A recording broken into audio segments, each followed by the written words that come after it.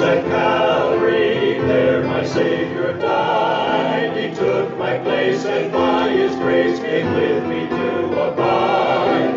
All I need for living is mine by just believing. Life begins at Calvary, life that never ends. And Paul stood up, said, Men of Israel, and you that fear God, give audience. God chose Israel to be His witnesses. He took them out of Egypt, and He suffered with them for 40 years in the wilderness.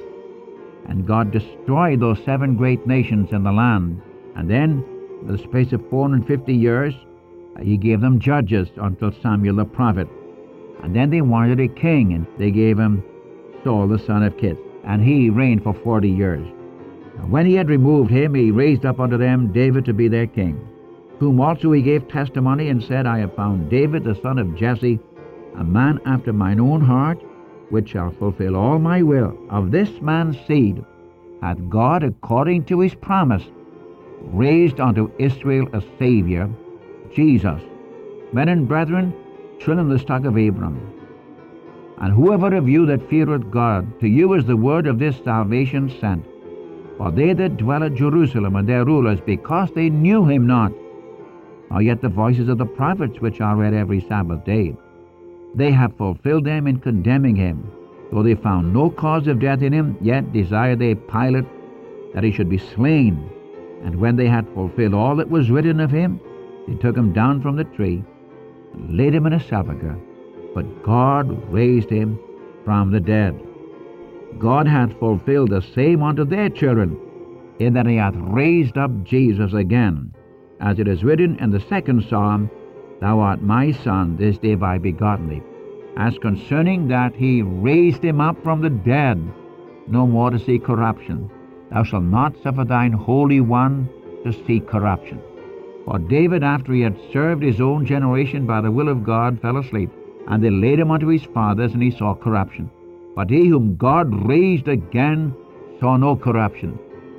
Be it known unto you, therefore, men and brethren, that through this man, Jesus, is preached unto you the forgiveness of sins, and by Him all that believe are justified from all things which you could not be justified by the law of Moses.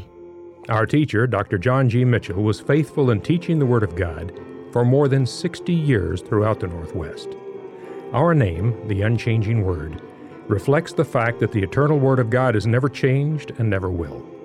Jesus Christ is the same yesterday, today, and forever. As we continue in following what Luke records about Paul and Barnabas' first missionary outreach, we now find them having traveled to the city of Antioch up in Pisidia. In their synagogue, Paul relates the history of Israel up until the resurrection of Jesus from the dead. Now, the importance of the fact that Jesus is now raised brings to light the fact that now forgiveness of sins is being proclaimed to you.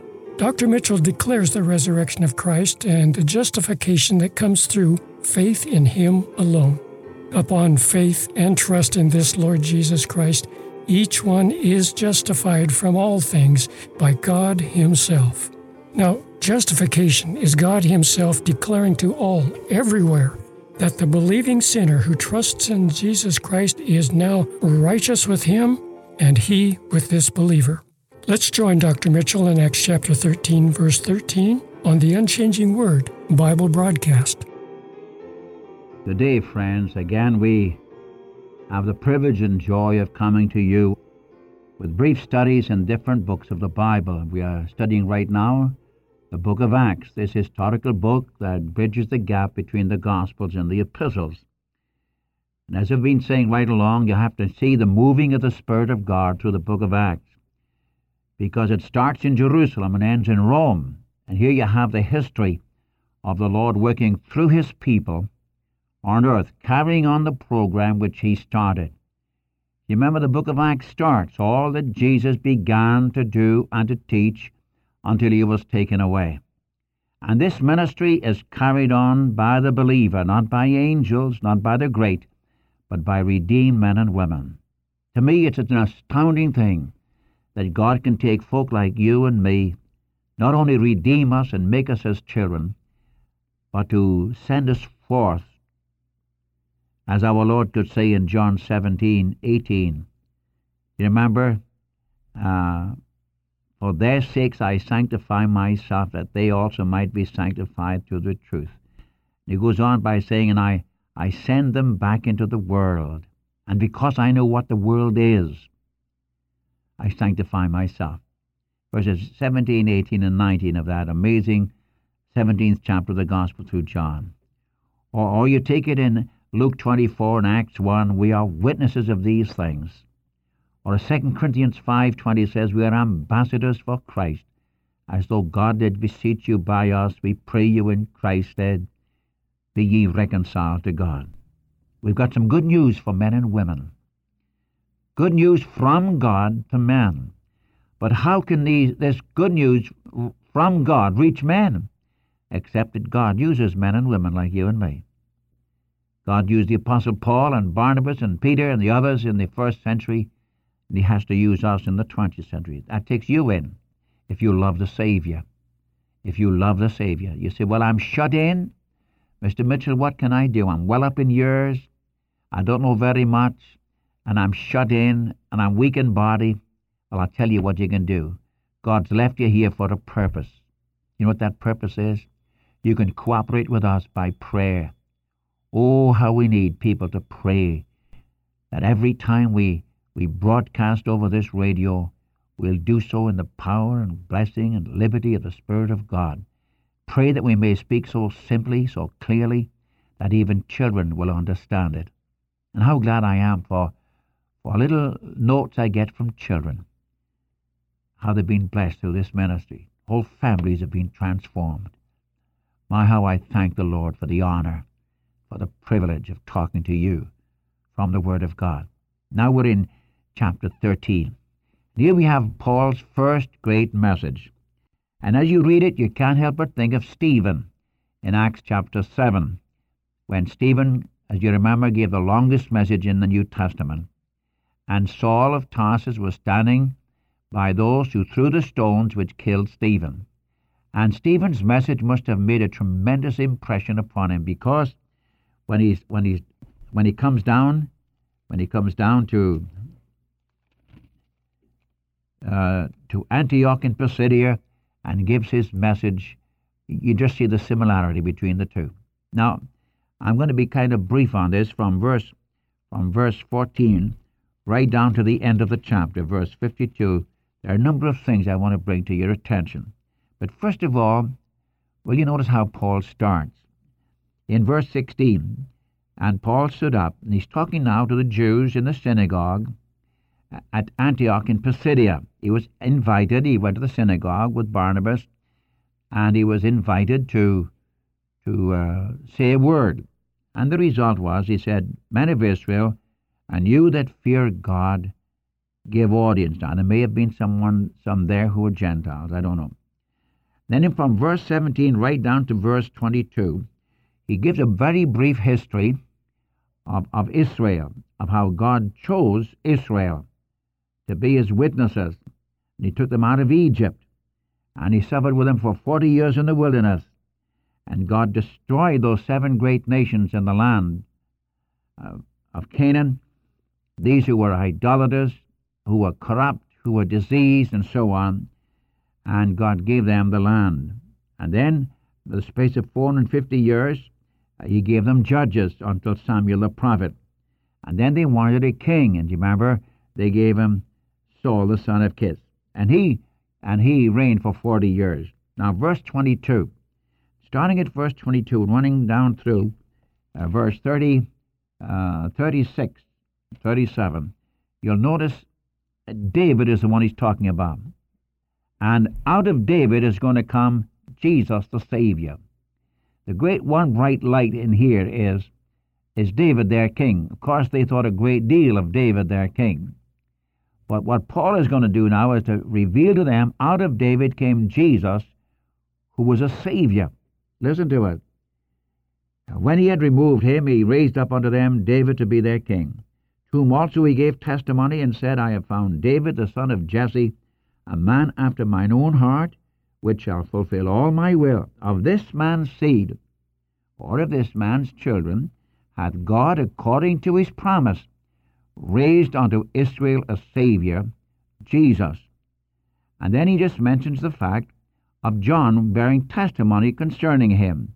And then in verse 26, men and brethren, children of the stock of Abram, and whoever of you that feareth God, to you is the word of this salvation sent.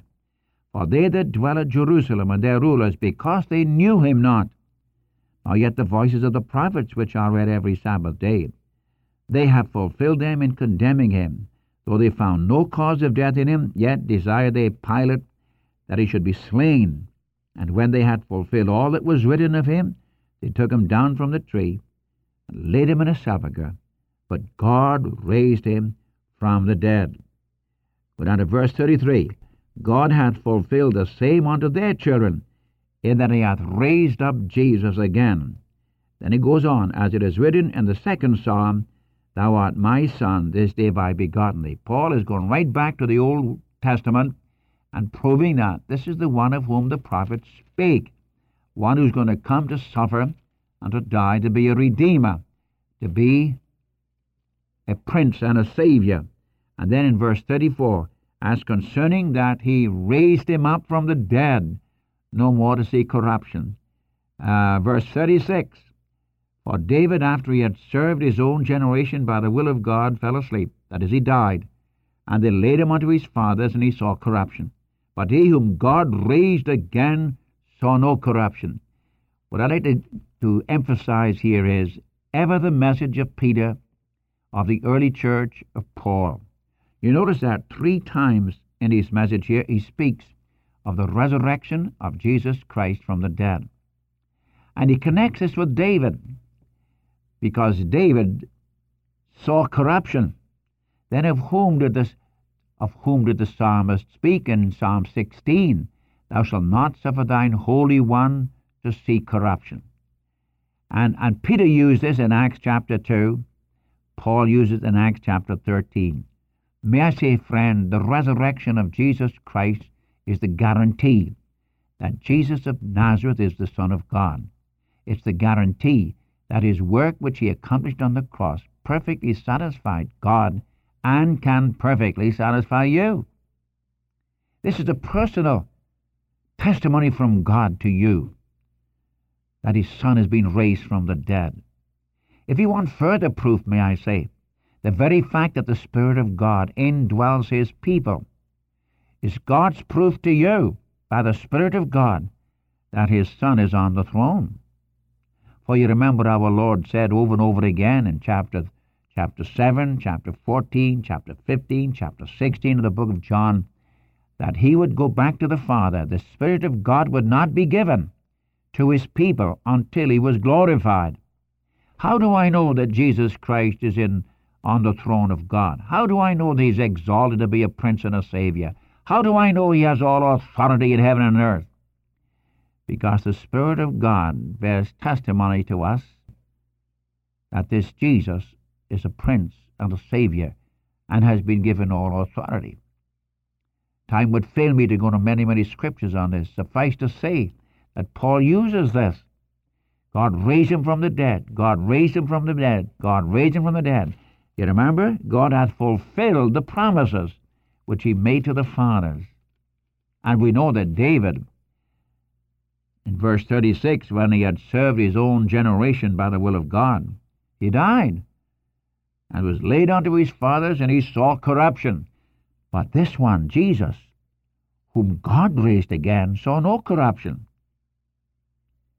What I'm emphasizing to you is the wonderful, wonderful fact that God guarantees resurrection. God guarantees his salvation to those who put their trust in him. Now, Paul didn't spend very much time dealing with the life of Christ among men. Paul spoke especially of our Lord, not only in his death, burial, but in his resurrection and exaltation. That's why when Paul is writing concerning the defense of his apostleship, he declares, I wasn't chosen by man. I was chosen by a risen Christ. Again, allow me to repeat what I've said before. In this book of Acts, The great theme of the early church was the resurrection of Jesus Christ from the dead. Of course, there could be no resurrection without death. But it's rather strange that less than 10 times they speak of his suffering and death, and nearly 30 times on his resurrection. Why? Because God wants you to know, without any shadow of a doubt, he wants you to be certain of the fact that when you put your trust in the Lord Jesus Christ as your Savior, you're forgiven every sin. Death has no more dominion over you, and that you're a child of the living God. This is guaranteed by his resurrection. Now, before I leave that, allow me to digress just for a moment.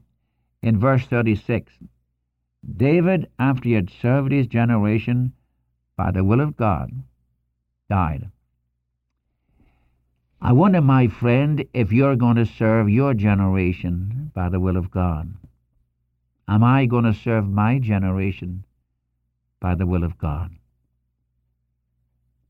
Too many Christians, and I say this very, very sadly, too many professing Christians who claim to love the Savior, 9/10 of their time are spent on themselves and very little time doing the will of God.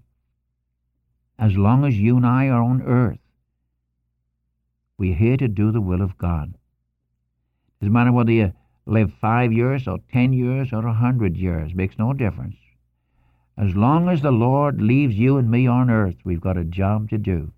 And may it be said of you and me, as it was said of David, after he had served his own generation by the will of God, he died, he fell asleep. Or as Paul could say in 2 Timothy chapter 4:6, the time of my departure is at hand.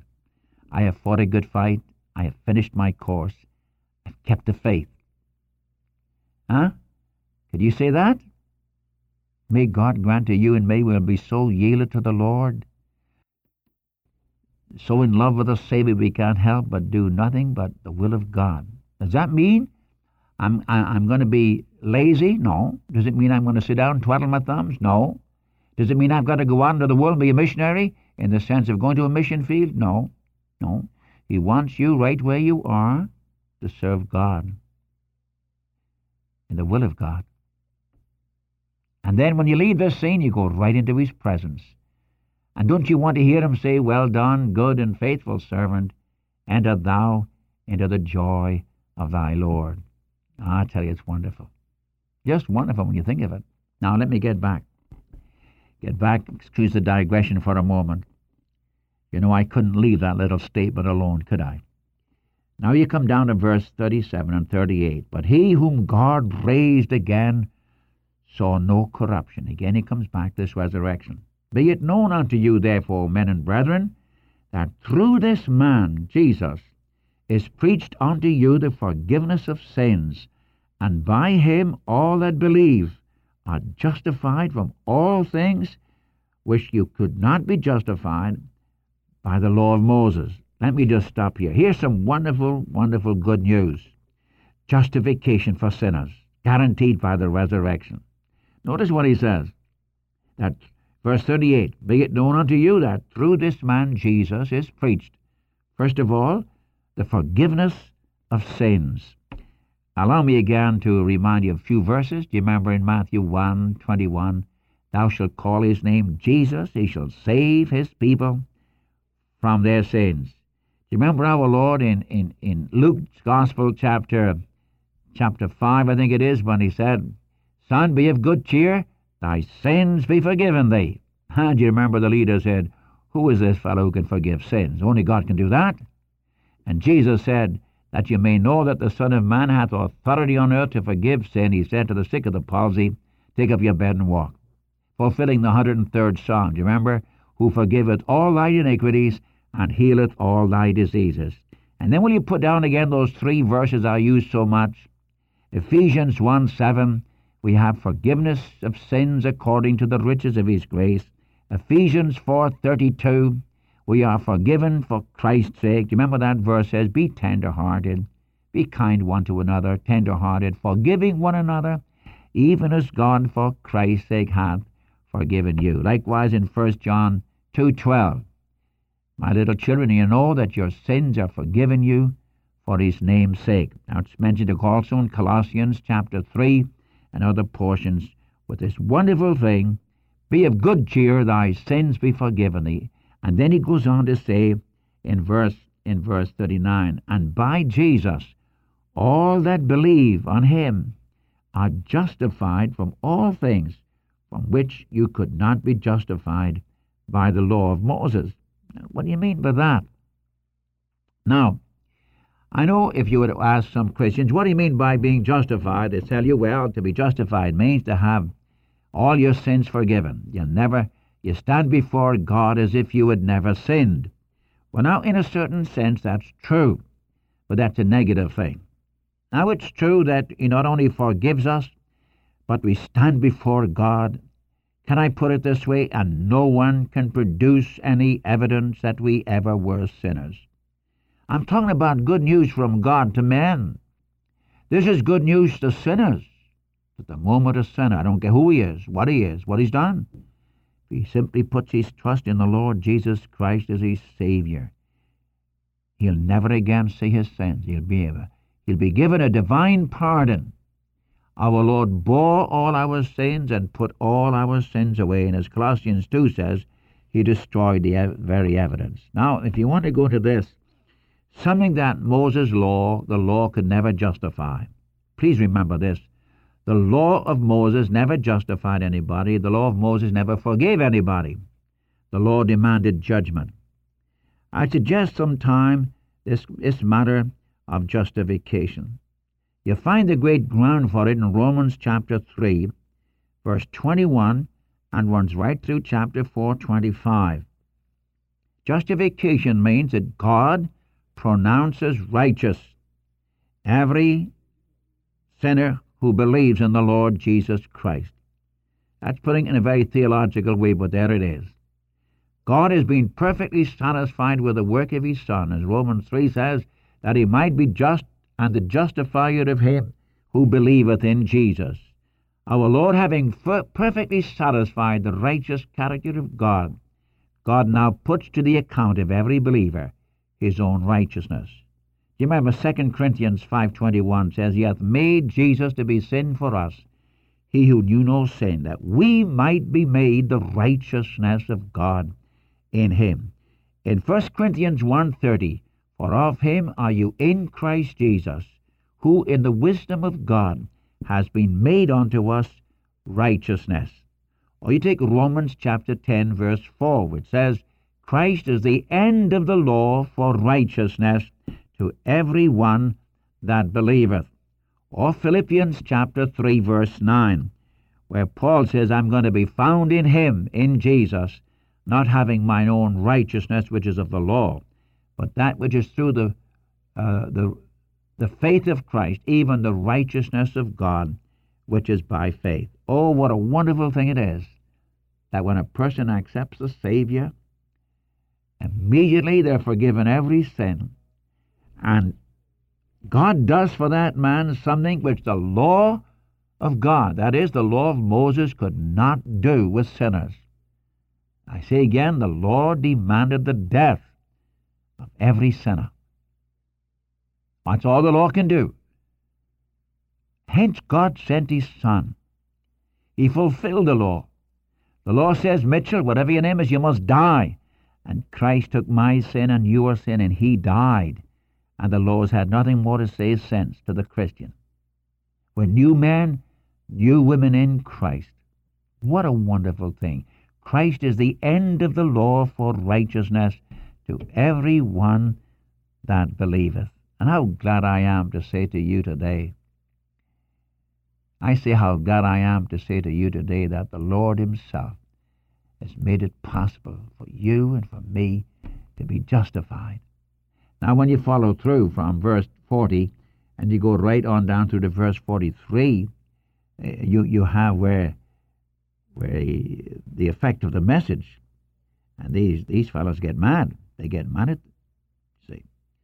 But what I'm trying to get to your heart in closing today is the fact that God's promise to Israel was fulfilled in Jesus Christ.